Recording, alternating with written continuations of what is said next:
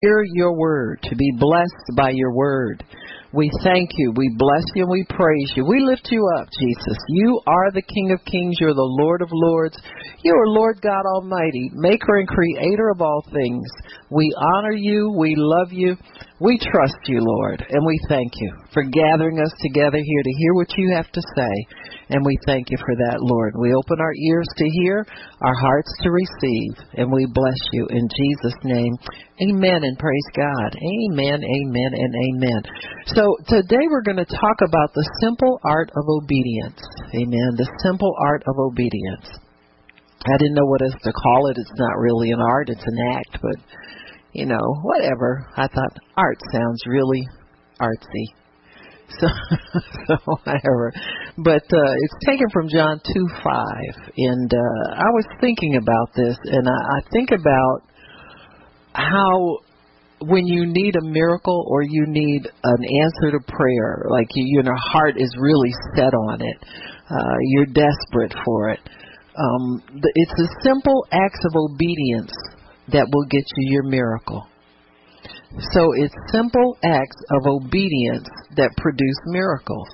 And you see it all throughout the Bible. And I know whenever we think the word miracle, we think, oh man, I'm going to have to really do something spectacular or something out of the ordinary. But if you look throughout the word, it was the simple acts of obedience that God was attached to. And then he produced the desired result. So whether it was a miracle, whether it was a healing, whether it was a financial breakthrough, whether it was continual miracle. Remember the woman that had the cruse of oil and the barrel of meal? That stuff multiplied over a long period of time. It was like every day she got up, it was back full again. And so it's simple acts of obedience that bring these things, and I think that's wonderful to know. I like that because that lets me know I can be me. Well, let's put it this way: me improving and working on it. Yeah, every day. Okay, so that's the me I'm talking about. Attentive to God, doing what, not just kicking, sloughing off and trying to see how much you can get God to give you with little effort. But I think just having your heart inclined toward God and desiring to be more like Christ and do the right thing and bless God and bless people and help people. I mean, that stuff is that'll always get you a miracle. And so it's just simple things, just the simple things, and being simply obedient that'll do it. So turn to John chapter 2. And we'll start in verse 1, and we'll see the beginning of miracles in Jesus' ministry. He's an exciting person to be around. And just think, he lives in you. So you should be excited all the time. You should be in anticipation of good things happening. In anticipation of God's intervention to do great things, to do exceeding and abundantly beyond all we can ask or think. So the fact that Jesus was invited to this wedding means that something extraordinary could possibly happen. It says on the third day, a wedding took place at Cana in Galilee. Jesus' mother was there, and Jesus and his disciples had also been invited to the wedding. When the wine was gone, his mother said to him, "They have no more wine." So he's a guest at the wedding. And now think about this. You and I have been to many weddings. If somebody came to you and told you all the liquor was gone, what would you do? Huh? Like, would you do what Jesus did? He said, well, what are you asking me for? He said, my time has not come. Right. He said, I'm going to have my own wedding party one day, but this ain't it. All right. There's somebody else's bill to pay, et cetera, et cetera. Now, this is interesting. You'll see many Bible scholars, people are a whole lot more knowledgeable in some things than myself, but God will give you an understanding by the Holy Spirit. Now, this is kind of interesting because he tells Mary, he says, woman, why do you involve me? My hour has not yet come. That's the NIV interpretation. I think the King James says, woman, what do I have to do with you? My hour is not yet come. So Jesus was anticipating, or he had a sense about his own anointing and about his own power and about a timetable for himself to do things, to do his ministry. Now remember, when we get to the end of this little story, it says this was the beginning of miracles. So Jesus had never done a miracle before this time. Let me take you to that because you'll see it. Verse 11. What Jesus did here in Cana of Galilee was the first of the signs through which he revealed his glory in his sight. But the King James says this beginning of miracles. So everybody has a beginning time when you begin your ministry, when God begins to anoint you, when he begins to, and it involves a number of things.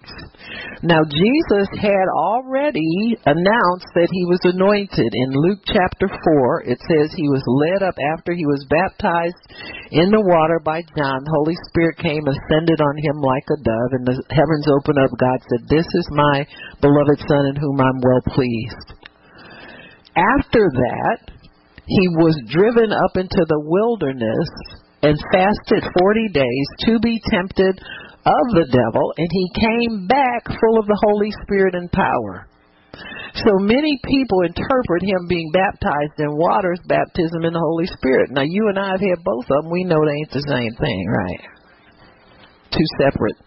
But the Father was pleased that, and Jesus said, I do this to fulfill all righteousness. So he didn't want to, as a man, he could not skip any of the revelations of God and what they signified and what was common in that day for people to do.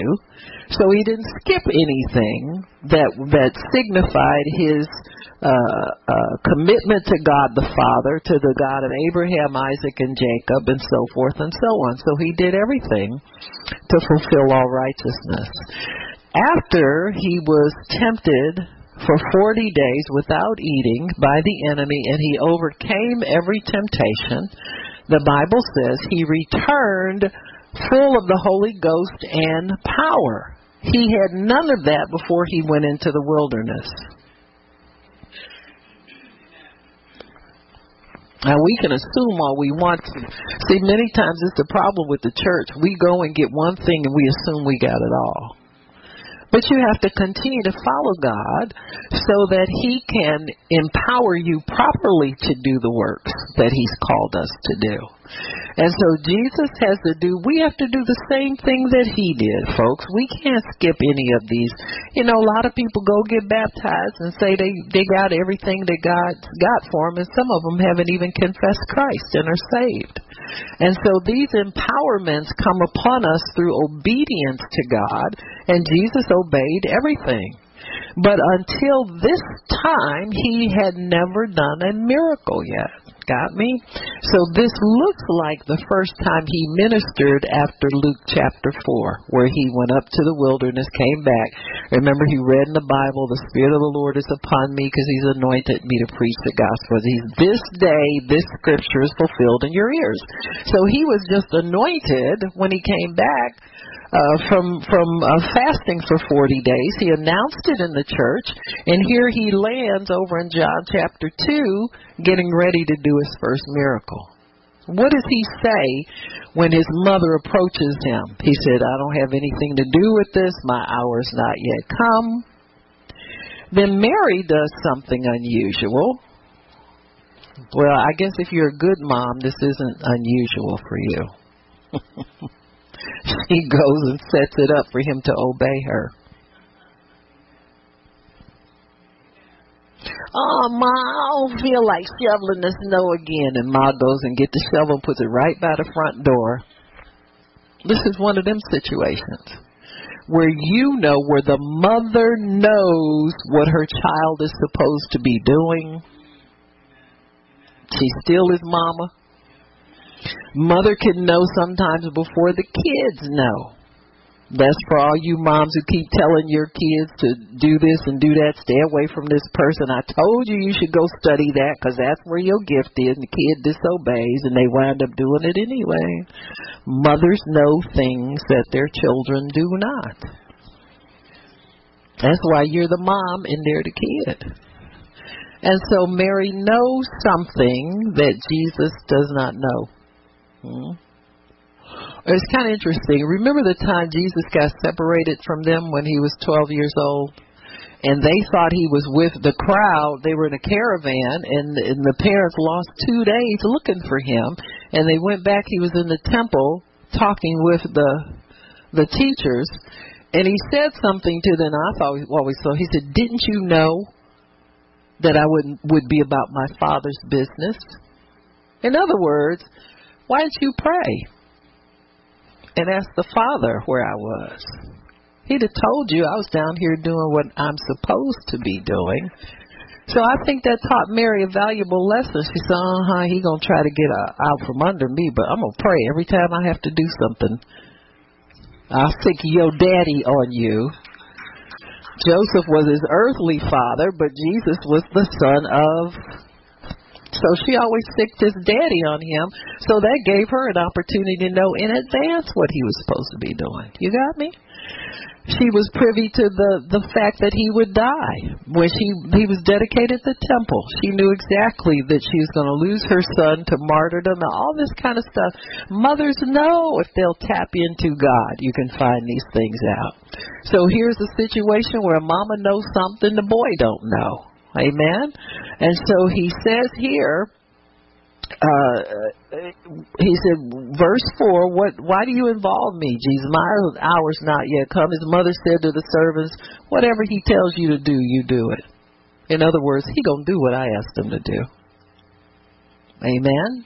Because she knows in her heart that this is his time. Mary was not so interested in them people drinking all night. Huh? You know, a lot of preachers say, I can't understand why they didn't run out of cake or chicken wings or something like, well, they ran out of wine for a reason. Amen. So we'll talk about the reason they ran out of wine in a minute anyway. So she said to his servant, whatever he tells you to do, do it. She knows he's going to do something. She can tell that the anointing is on him to perform his first miracle. Amen. Just like she was there when he cut his first tooth, when he took his first step, when he uttered his first words, she's there for his first miracle. I think that's a good way to honor a faithful mother. Amen. So his mother came to the servants, whatever he tells you to do, do it. Man, don't be short on anything. This is his hour. He's going to tell you, he's going to come up here and talk to y'all and tell y'all to do something. And whatever he tells you to do, do it. So Mary is setting it up for a miracle. She has a sense that something unique and unusual is going to have to transpire if they're going to get more wine into the party. Jesus said, he said, nearby stood some stone water jars, the kind used by Jews for ceremonial washing. Now this is like your those barrels that we keep the drinks in, this little green, it's bigger than that. So it holds all the water for the household for a prolonged period of time. So we're talking about something either from 30 to 60 gallons versus whatever it was they were serving the wine out of, which is small in comparison. They have wine skins. They put them in leather skins, and they're a size, I would guess, like a normal wine bottle. Well, those ran out. So Jesus goes and tells them to get those, and then he tells them to fill them up to the brim. And he said, nearby stood some 6 stone water jars, the kind used by the Jews for ceremonial washing, each holding from 20 to 30 gallons. So it's 20 to 30 gallons these things hold. Jesus said to the servants, fill them up with water. So they filled them to the brim.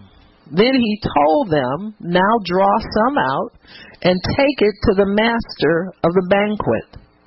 And they did so. Now, when they poured the water from the big pots, the 30-gallon pots, over into the decanters or pitchers or whatever they had. They probably had like stone pitchers that were smaller size that they would serve out of. It's not clear whether the water was already wine before they poured it, whether it was wine as they poured it, or whether it was still water till they got it up. So Mary's already set them up. She said, listen, it's going to get nervous in here if y'all don't listen to me do what I tell you to do. And I'm telling you, whatever he tells you to do, you do it, no matter what it looks like in the natural. See, this is the way to get your miracle. Whatever it looks like in the natural, you're healed. Whatever it looks like in the natural, your job is secure. Whatever it looks like in the natural, you have your property. Whatever it looks like in the natural, you have what you say. Whatever it looks like in the natural, you have to commit to follow through on what God tells you to do. Suppose they had quit when they saw it was just water, and he told them, go pour it out and give it to the governor of the feast. But they had already committed whatever, that's a big word, whatever. Because he might tell you to do some extraordinary things. Whatever he tells you to do it.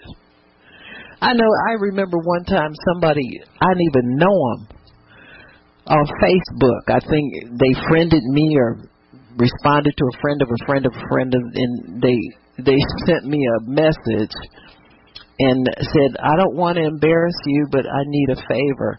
They asked me to pay their rent, and it wasn't small rent either.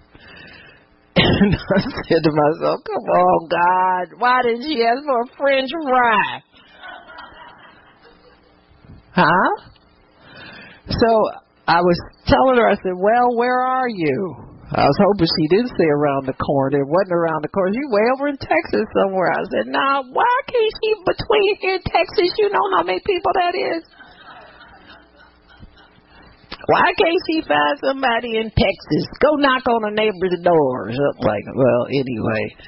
So she had told me, she said, well, I just have to have it today by 6 o'clock. I said, oh, man. So, the upshot of it, I tried to send it one way, it wouldn't send. I said, see, God, I told you that wasn't you. And then by the end of the day, she had her rent money. You understand what I'm saying?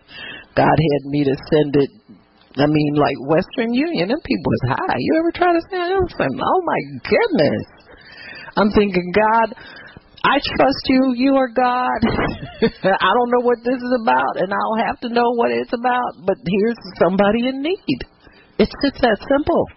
These are simple acts of obedience, but think if she hadn't reached out and asked for it, she'd been out on the streets. You understand what I'm saying? These are things, and see, I can't question God, why me? I shouldn't have to do this. You have peace about doing it, you do it. You go through those steps and the doors don't shut on you. The door's still open. You go to the next step and you complete what God has for you. And be thankful that you can do something that God needs to have done for people. You got me? And I'm not a person just give money away to everybody all the time. I'm prayerful about it, but if I know God's telling me to do something, then I have to do it. And so these are acts of simple obedience. Well, it turned out to be a miracle for her because she was able to keep her place that she lived in, and as far as I know, still lives in it today. You know, we don't talk much or anything like that, but it, was just something that happened that God needed somebody to intervene for her.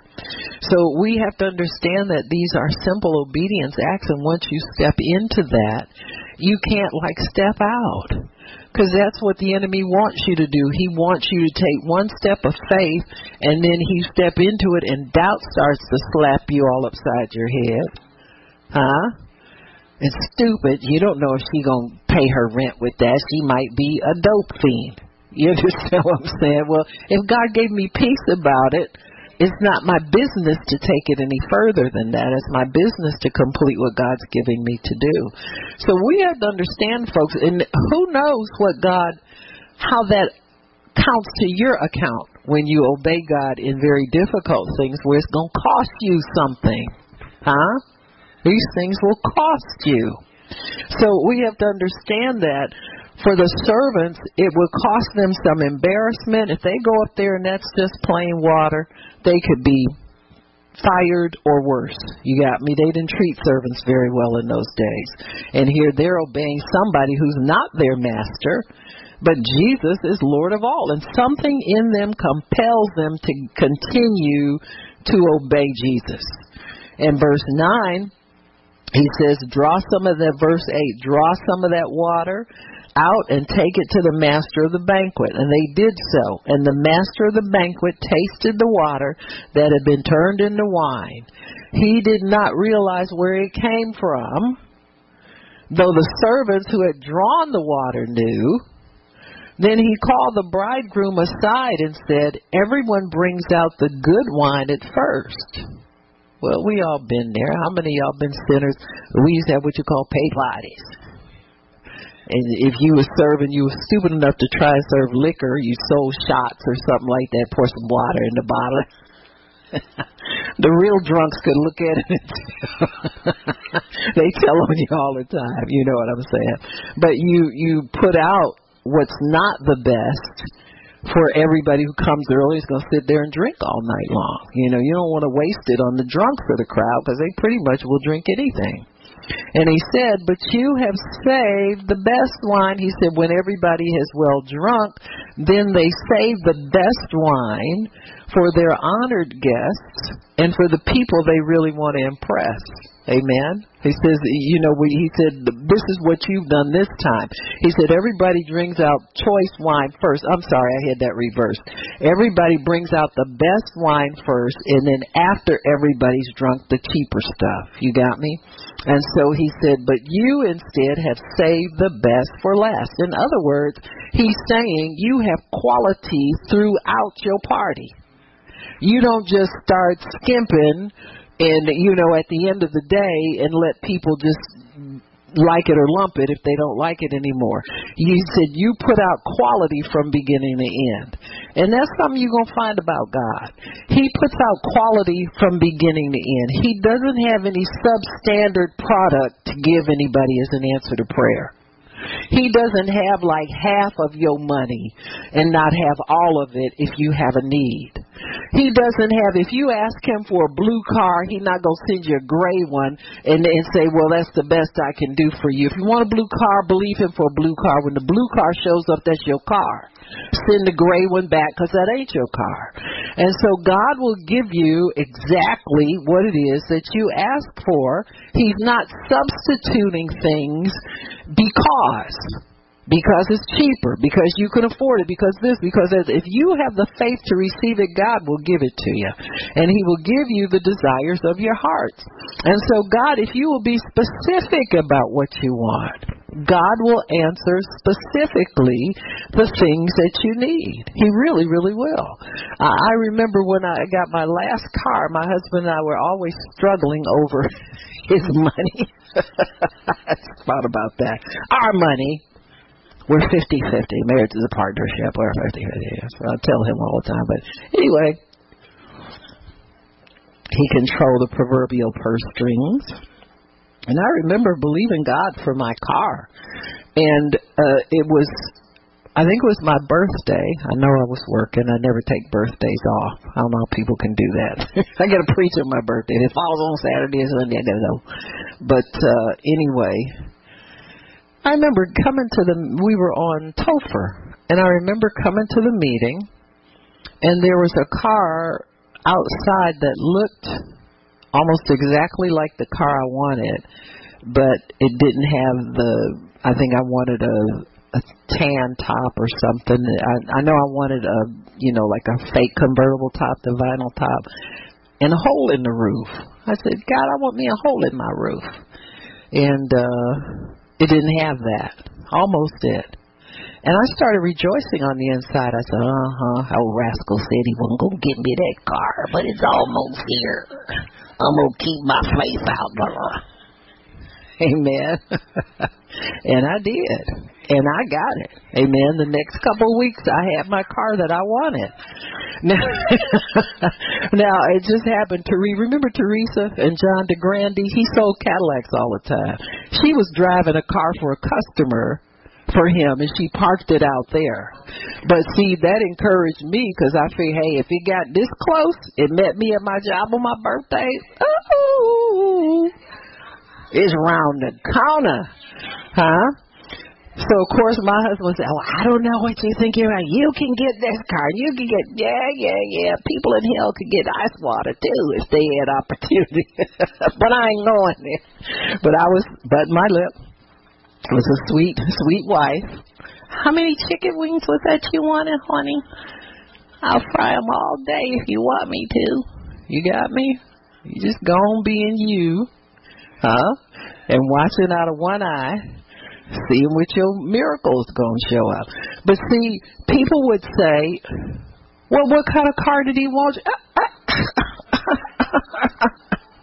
Don't make the girl ill. What you mean, what kind of car did he want me to have? What kind of car did God want me to have? Because I got to deal with the Father in the name of Jesus. He said, ask anything according to his will, and I can have it. He said he'd give me the desires of my heart, not his heart. Huh? So I get the desires of my heart.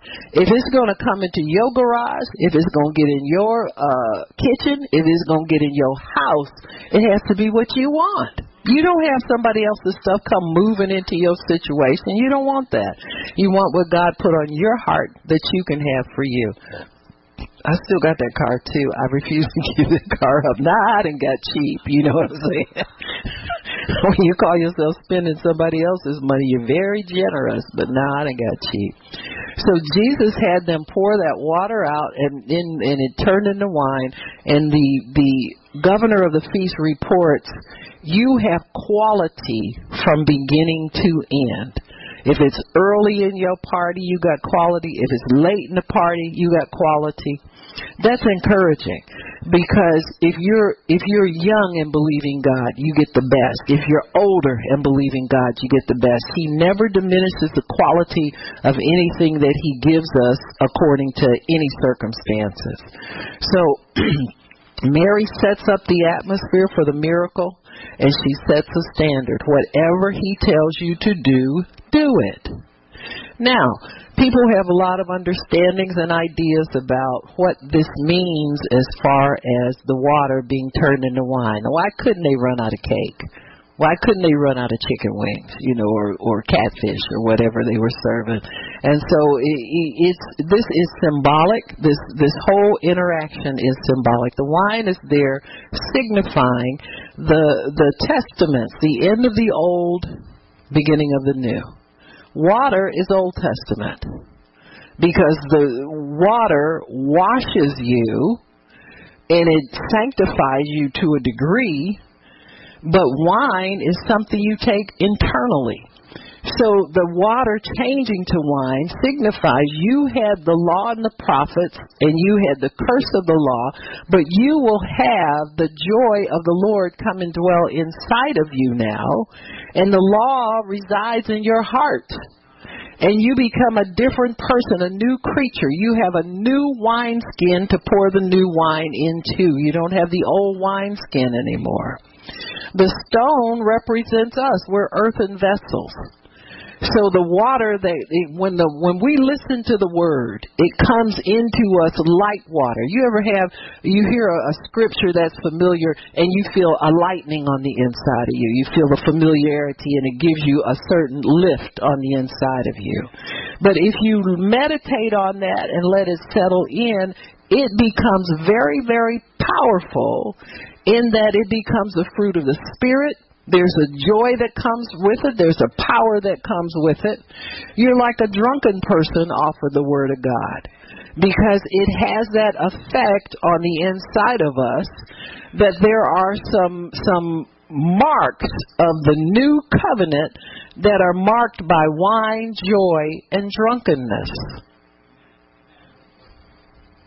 Oh, you couldn't do this with cake running out. You couldn't finish out the symbolic meaning that God would want to have. You couldn't do it with running out of chicken wings, because it wouldn't have the symbolic meaning that God would want it to have. So what that means when Jesus says, fill them up with water, that means that the Old Testament is completed. They have been filled up with as much of the water of the Word as God can pour into them. And now the miracle of new birth will happen. That water gets turned into wine, and then the baptism in the Holy Spirit, where you're overflowing with wine and you're drunk in the Spirit of God. And this is how and it's going to be that way till the end of time. God is always pouring out His Spirit upon all flesh. Where we bubble over, we have abundance of all things. We're like drunk people in the Spirit. We're looking for another refill on it. So we go in the kitchen, we pray in tongues for a while, and we get filled up even more with the Spirit of God. And so these are the things that Jesus wanted to let everybody know were coming to God's people. No more old wineskins. We got new wineskins to put the new wine into. When they poured it out of the larger stone pots into the smaller vessels, that's us. From the greatest to the least, it gets poured out on every individual that wants it. If you will, the big water pitchers refer to the fivefold ministry gifts, where the anointing flows out of them onto the body of Christ, into the smaller pitchers. But everybody gets filled. Everybody gets choice wine. Everybody gets God's best. There's no inferior, superior gifts in God. If your gift is ministry, if you like sitting and taking care of people, and that's your delight, you get a lot of joy out of it. You like helping people, then that's a great gift as far as God. He'll fill you up as much with the Holy Spirit as you can, and God will use you in that degree. If your gift is prophesying, God will fill you up and give you accurate prophecies. You don't have to make anything up. And so these are the things that God wants us to know are symbolic of this first miracle that Jesus did. It was to affect the church. It's symbolic of His effect on the church. So there's enough wine in each and every one of us to start the party all over again. You understand what I'm saying? We can start our own party in God all over again. You just realize when you go out witness to somebody and you begin to pray for them, and the atmosphere changes, where God shows up and begins, that person's countenance changes. They receive Christ and they know that God is real. And so that's you. You got water, you got wine now in your pitcher, and it's enough to affect the person next to you. The water only takes care of one need. It only takes care of thirst. You get wine, it puts you into another zone. You got me? Amen. It makes you're in party mode then. Amen. And that's what God, He wants His people in party mode. He don't like these Christians that walk around looking all depressed and lonely and sad and serious and, oh, Lord, what I'm going through.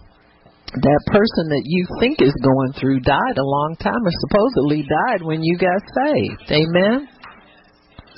So these stone water jars symbolize the changing from the old into the new.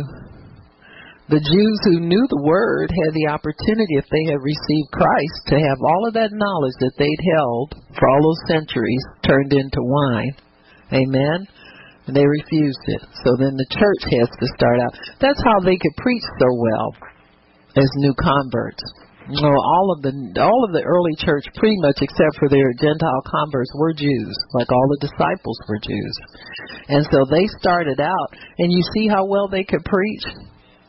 Peter, beginning with Abraham and the patriarchs, began to expound during the book of Acts, and they told the history of Israel from day one until up into the present. Peter never did that before. But the Holy Spirit was able to put all of that knowledge together so that He could use it for God's glory. So that they are evidence that that water was definitely turned into wine. So the 6 stone jars were what they used to allow the church to begin, or a symbolism of the church to start. We need to know God is extravagant. Amen. Those people had never seen that much wine before in their lives. They're used to seeing those little pitchers filled up, and then they ran out.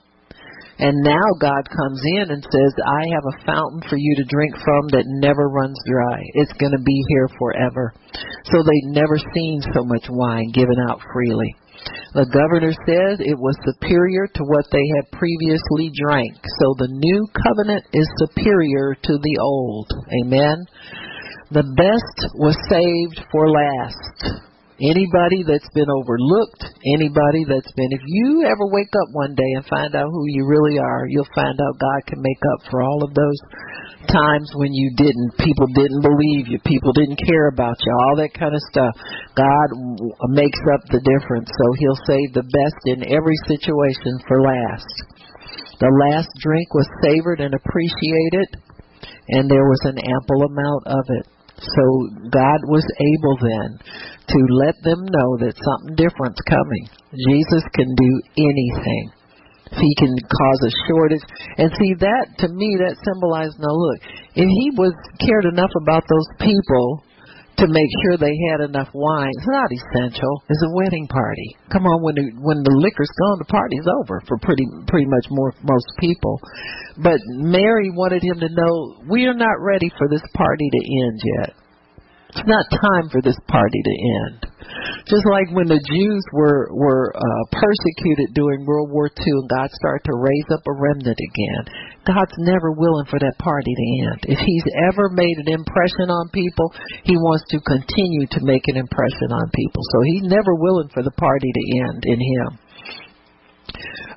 In Luke 5, we'll see another example of simple obedience. Now that was just whatever he tells you to do, do it. Don't try to think if it's right or wrong. Don't try to think if it sounds spiritual, holy, unholy. That's not your job. Your job is simple obedience. So in Luke chapter 5, turn there, and we'll look at Peter and his miracle catch.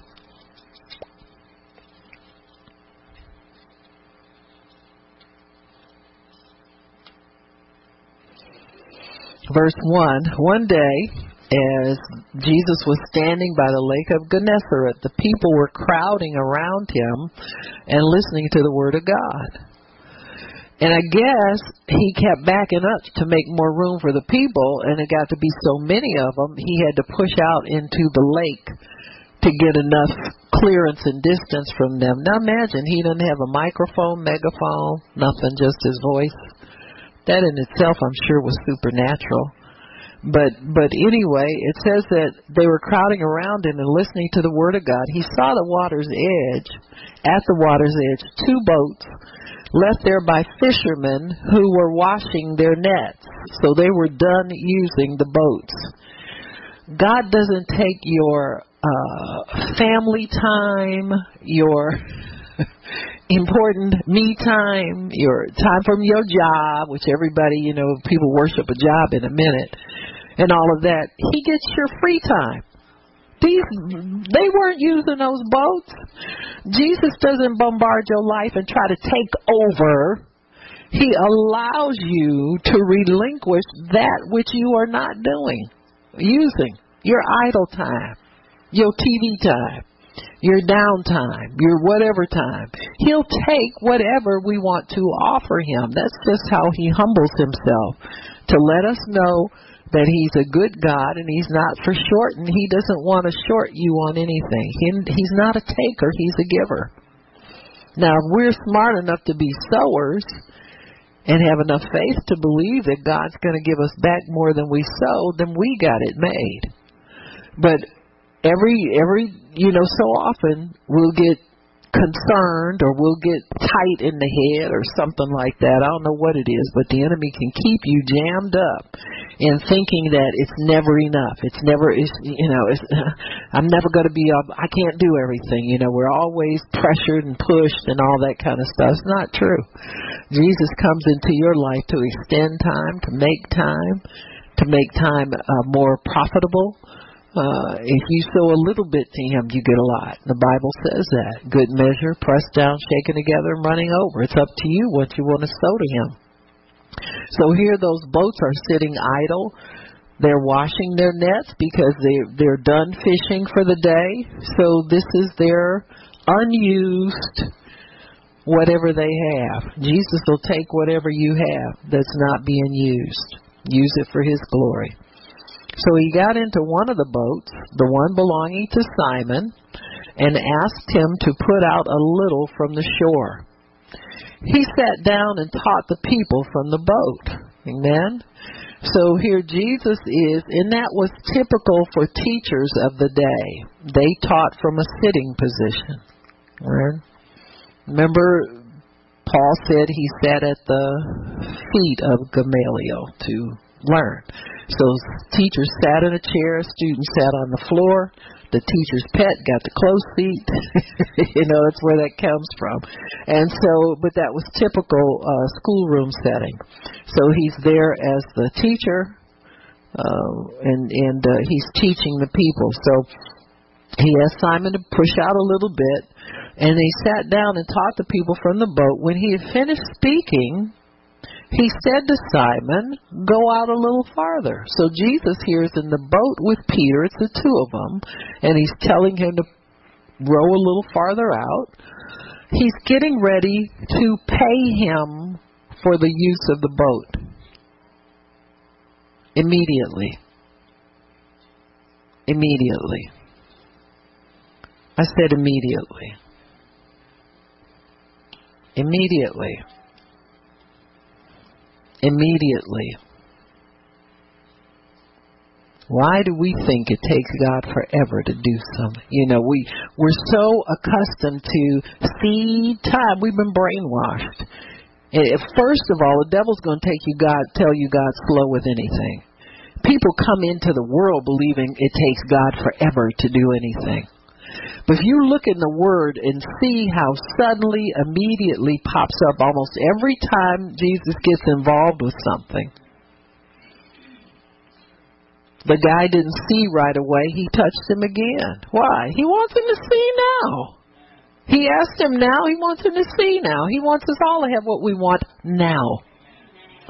That's not us being greedy or us being impatient. That's the Spirit of God. That's expectation of good that God puts into the heart of every human being.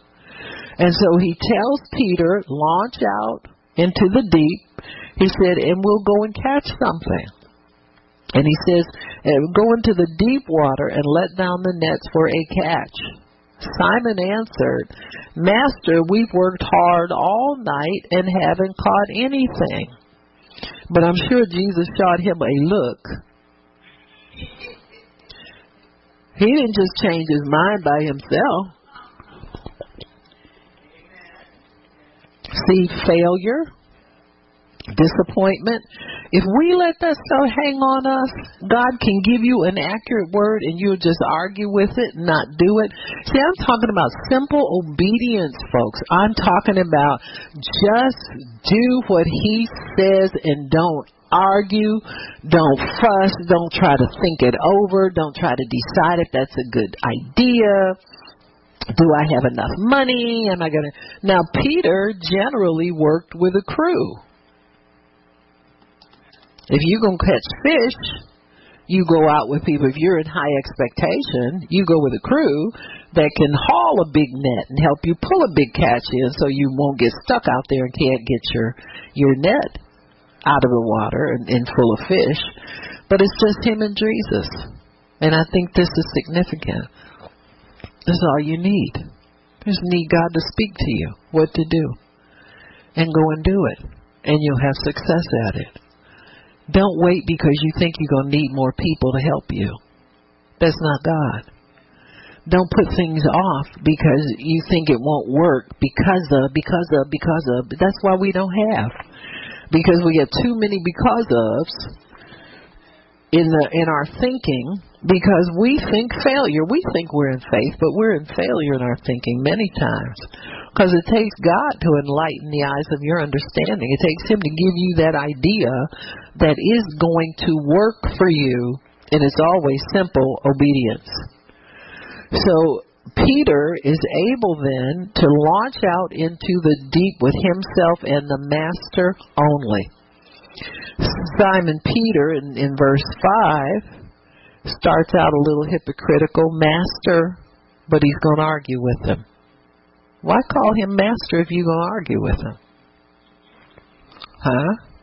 That's religious. You know, that's what you find. All these people around Jesus are religious people. He's trying to help them to understand the things of the Spirit, to go deeper and get greater understanding if they shut up and listen to him, do what he tells them to do. And so we worked hard all night. Oh, we worked so hard. Ooh, my muscles were sore. And you couldn't believe how hard we worked. All of our hard work, and we got nothing, and you going to send me back out here again? If I couldn't do it, Jesus, certainly you telling me to go do something. Who you think you are? Master? Well, if I be your master, shut your mouth up and do what I tell you. We're really scared to do exactly what God tells us to do. It'll cause you a heart attack. You'll be meeting Elizabeth having the big one. No, it's just, oh, Lord, I didn't know I was going to get all this. Oh, jumping out your skin after the fact. Kicking and screaming to obey before the fact. So here we got Peter's dying flesh trying to overpower the words of God. Your flesh wants to overpower God's word every single day. Your flesh wants to do what sounds reasonable, what sounds easy, what sounds no risk. Amen? It's not going to cost me anything. Well, you realize if I did this, I could lose. Yeah, but if you did it and it worked, think of what you gain. Huh? You know, what we work on every day is really chump change compared to God, what he wants us to have many times. So he says here, Master, we worked hard all night, haven't caught anything. And Jesus shoots him a look and he said, oh yeah, but. He came back to his little religious self now. But, you know, at your word, you know what that does though? That kind of like he's trying to indict Jesus. See, you're telling me to do this. You said. You said this, so I'm just doing it. Now this is on you, Jesus. If this don't work, this on you.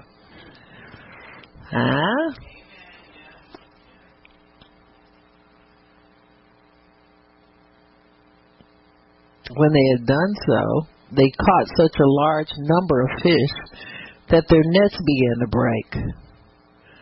So he signaled the partners in the other boat to come and help them, and they came and filled both boats so that they both began to sink. When Simon Peter saw this, something interesting happened to him. He didn't say, praise God, thank you, look at all them fish, glory, hallelujah, look at that big catch. That's what the pure in heart say. That's what people say when they're expecting to have something good happen for obeying God. What did Peter say? He came in conviction for his attitude of not believing Jesus when he told him to do it and arguing with him when he first told him to do it. With God, it's first things first, folks. You don't rejoice. You get convicted because Peter said, I was wrong. I'm sitting here arguing with this man. I was dead wrong the whole time. And he says to him, depart from me, for I am a sinful man. Miracles always bring a high degree of the power of the Holy Spirit and righteousness in the atmosphere with them. People who abide in miracle atmospheres will tell you that's the best atmosphere to get people saved. It's a good atmosphere for any kind of miracle, but the spirit of repentance is very strong in those atmospheres where God controls things and brings his holy power in there. People get convicted of their sin. That's why Benny Hinn always has a huge altar call for salvation at his meetings, because in a miracle working atmosphere there's a lot of conviction for sin, a lot of it. I've heard some people say healing is a dinner bell. Well, I just think the Holy Spirit does what He wants to do in these places. You can get people saved without a healing atmosphere. You know, you can preach Christ to them, and but you can get people saved in a miracle working atmosphere, as well as healed, as well as see miracles. And so Peter said, "Depart from me, fellow." Jesus needs to go away from me, Lord, I'm a sinful man. For he and all his companions were astonished at the catch of fish they had taken. And so were James and John, the sons of Zebedee, Simon's partners. Jesus said to Simon, "Don't be afraid.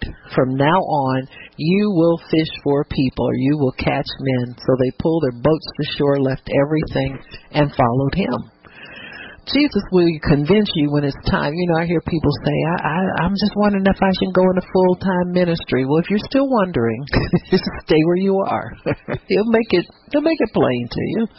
There'll come a time where you see yourself making more money serving him and walking away from your natural job than you will staying in the natural job. Till you see that, don't go nowhere. I tell people, have you had this experience yet? And nobody wants to admit that they're not ready yet. Everybody's ready, just waiting on God to launch me. You know, well, they got launched. Look how they got launched. So from that day forward, they followed Jesus and never turned back again. Amen. And so that's what Jesus wants. He will convince everybody he calls what they're to do, what it's time to do, when it's time to do it. And he'll make you know that he will prosper you. Jesus says right here, "I will pay you more than the world will." So you walk with me and you do what I tell you to do. And it's not to say you can't have a secular job. That these men were called to preach. Whatever you're called to do, obeying God in that job will get you better benefits and will get you more profit than if you just went in there trying to rely on your own skills. Like Peter said, we toiled all night. That's the life of the fishermen. They might go out and get 2 fish. They might go out and get 100, or they might get less, and so get nothing. And so it's just the way of the fisherman. But Jesus said, if you listen to me, you won't keep running out of there coming back empty. You go out when I tell you to and come back with more than enough. And that's what he wants to do for all of us. We're no different than Peter. We go out, we want to fish for God, he'll let you fish for him. But he'll pay you too. He'll pay you more than any secular job could without him. So when Jesus, I'm sure, telling Peter what to do, Peter thought to himself, well, this guy's a carpenter. I'm a fisherman. He can't tell me what to do. You know what I'm saying? We get that way a lot of times about things where God might use a minister to counsel you in certain things, and you try to figure out, well, do they have experience in it? Well, what does that have to do with the word of knowledge or the word of wisdom?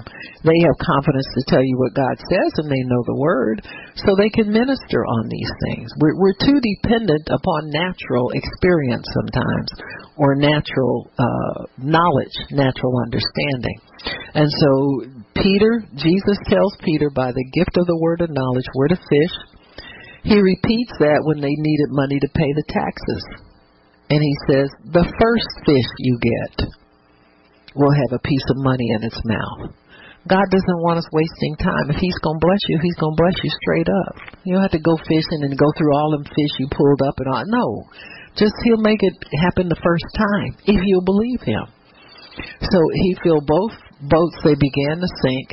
And he had his miracle. And so God wants us to trust him, to let things go. Let your natural understanding go. I think if there's anything you could say about this situation with Peter, it was the triumph over supernatural understanding in God's word over natural understanding, your experience, what you've been through, what people did to you, what you've never had, what the devil stole from you. All that kind of has nothing to do with what God wants to release in your life if you will let him. We are new creatures in Christ. Things we've been through have no effect on our lives, period. The effect they have is they will hinder you from moving into the new that God has for you. He doesn't care if you're afraid. He doesn't care if you've never done this. He doesn't care about any, or he wouldn't be God. If that were to limit him, think what would happen if our past limited our present and our future in God. All he wants us to do is a simple obedience. Quit sitting around complaining and whining and doing nothing, resisting God. He wants you to advance. He wants you to prosper. He wants you to move beyond the level where you are and where he found you. You know, we go, thank God I'm saved. That's wonderful. But God has some things for saved people he wants to do that he can't use unsaved people for. So we're going to have to learn how to get a little bit more confidence in God. Learn to trust the Word more. Learn to step out. When God gives you something different to do, you must step out and do it. You can't just sit forever waiting on God to give you another sign, another encouragement. You might as well just say, well, God, why don't you do this yourself? I'm not doing it. You understand what I'm saying? Because we put off too many things based on our feelings, fears, past. You know, we glory sometimes in our limitations. You know, Paul said, so that it might bring the power of God. So when Paul would boast on his limitations, it was because he knew that he could accomplish it because he's trusting in the power of God. You don't just boast in your limitations or let it stay there, you know, and that's as far as you get in life. Come on now. God has so much more for us. But it takes confidence in God. It takes raw obedience. It takes the attitude of, I don't care what God tells me to do, I'm going to do it. Many people wait years on instruction from God to move to the next step. If you got something before you that's an open door, step through the open door. See what and God will close doors that no man can open. You'll find you get squeezed. One day you'll just get squeezed and you'll have to do something. You got me? You just got to do it. And God will show you. You know what? You could have done this all the time. God doesn't treat you like that, but you'll say that to yourself. You know, God, I don't know what took me so long, thinking this was a big deal, and people do it every day. And here I am balking at it and upset about it. You look in the Word, you see how God blessed people through simple obedience. Having the courage to know he's with you. Quit thinking about yourself so much. You know what I'm saying? Start thinking about what did God say? What's he doing? What's God got for me? What's he prepared for me? That should be exciting. It shouldn't fill you with dread. You know, why would you want to stay in the same old place forever? Because God has great things ahead for us, but we got to do simple obedience things. You just can't sit around and think about it forever. Ask for another sign, another confirmation. How many fleeces you going to wring out? You know what I'm saying? Come on now, God's spoken. The fleece is wet, the fleece is dry. What do you want it to be? Lukewarm, be lukewarm tomorrow. So let's get on with the getting on and let God use us. Amen. Father, we thank you for your word and for understanding. Thank you, Lord, for the gospel. It is the power of God unto salvation for everybody who believes. Great, small, least, greatest. Thank you, Lord, that you save the best for last. We are the last. We are the church. And we are the great ones through your power in the earth. And we love you for it. And we thank you. We honor you in Jesus' name. Amen. Praise God.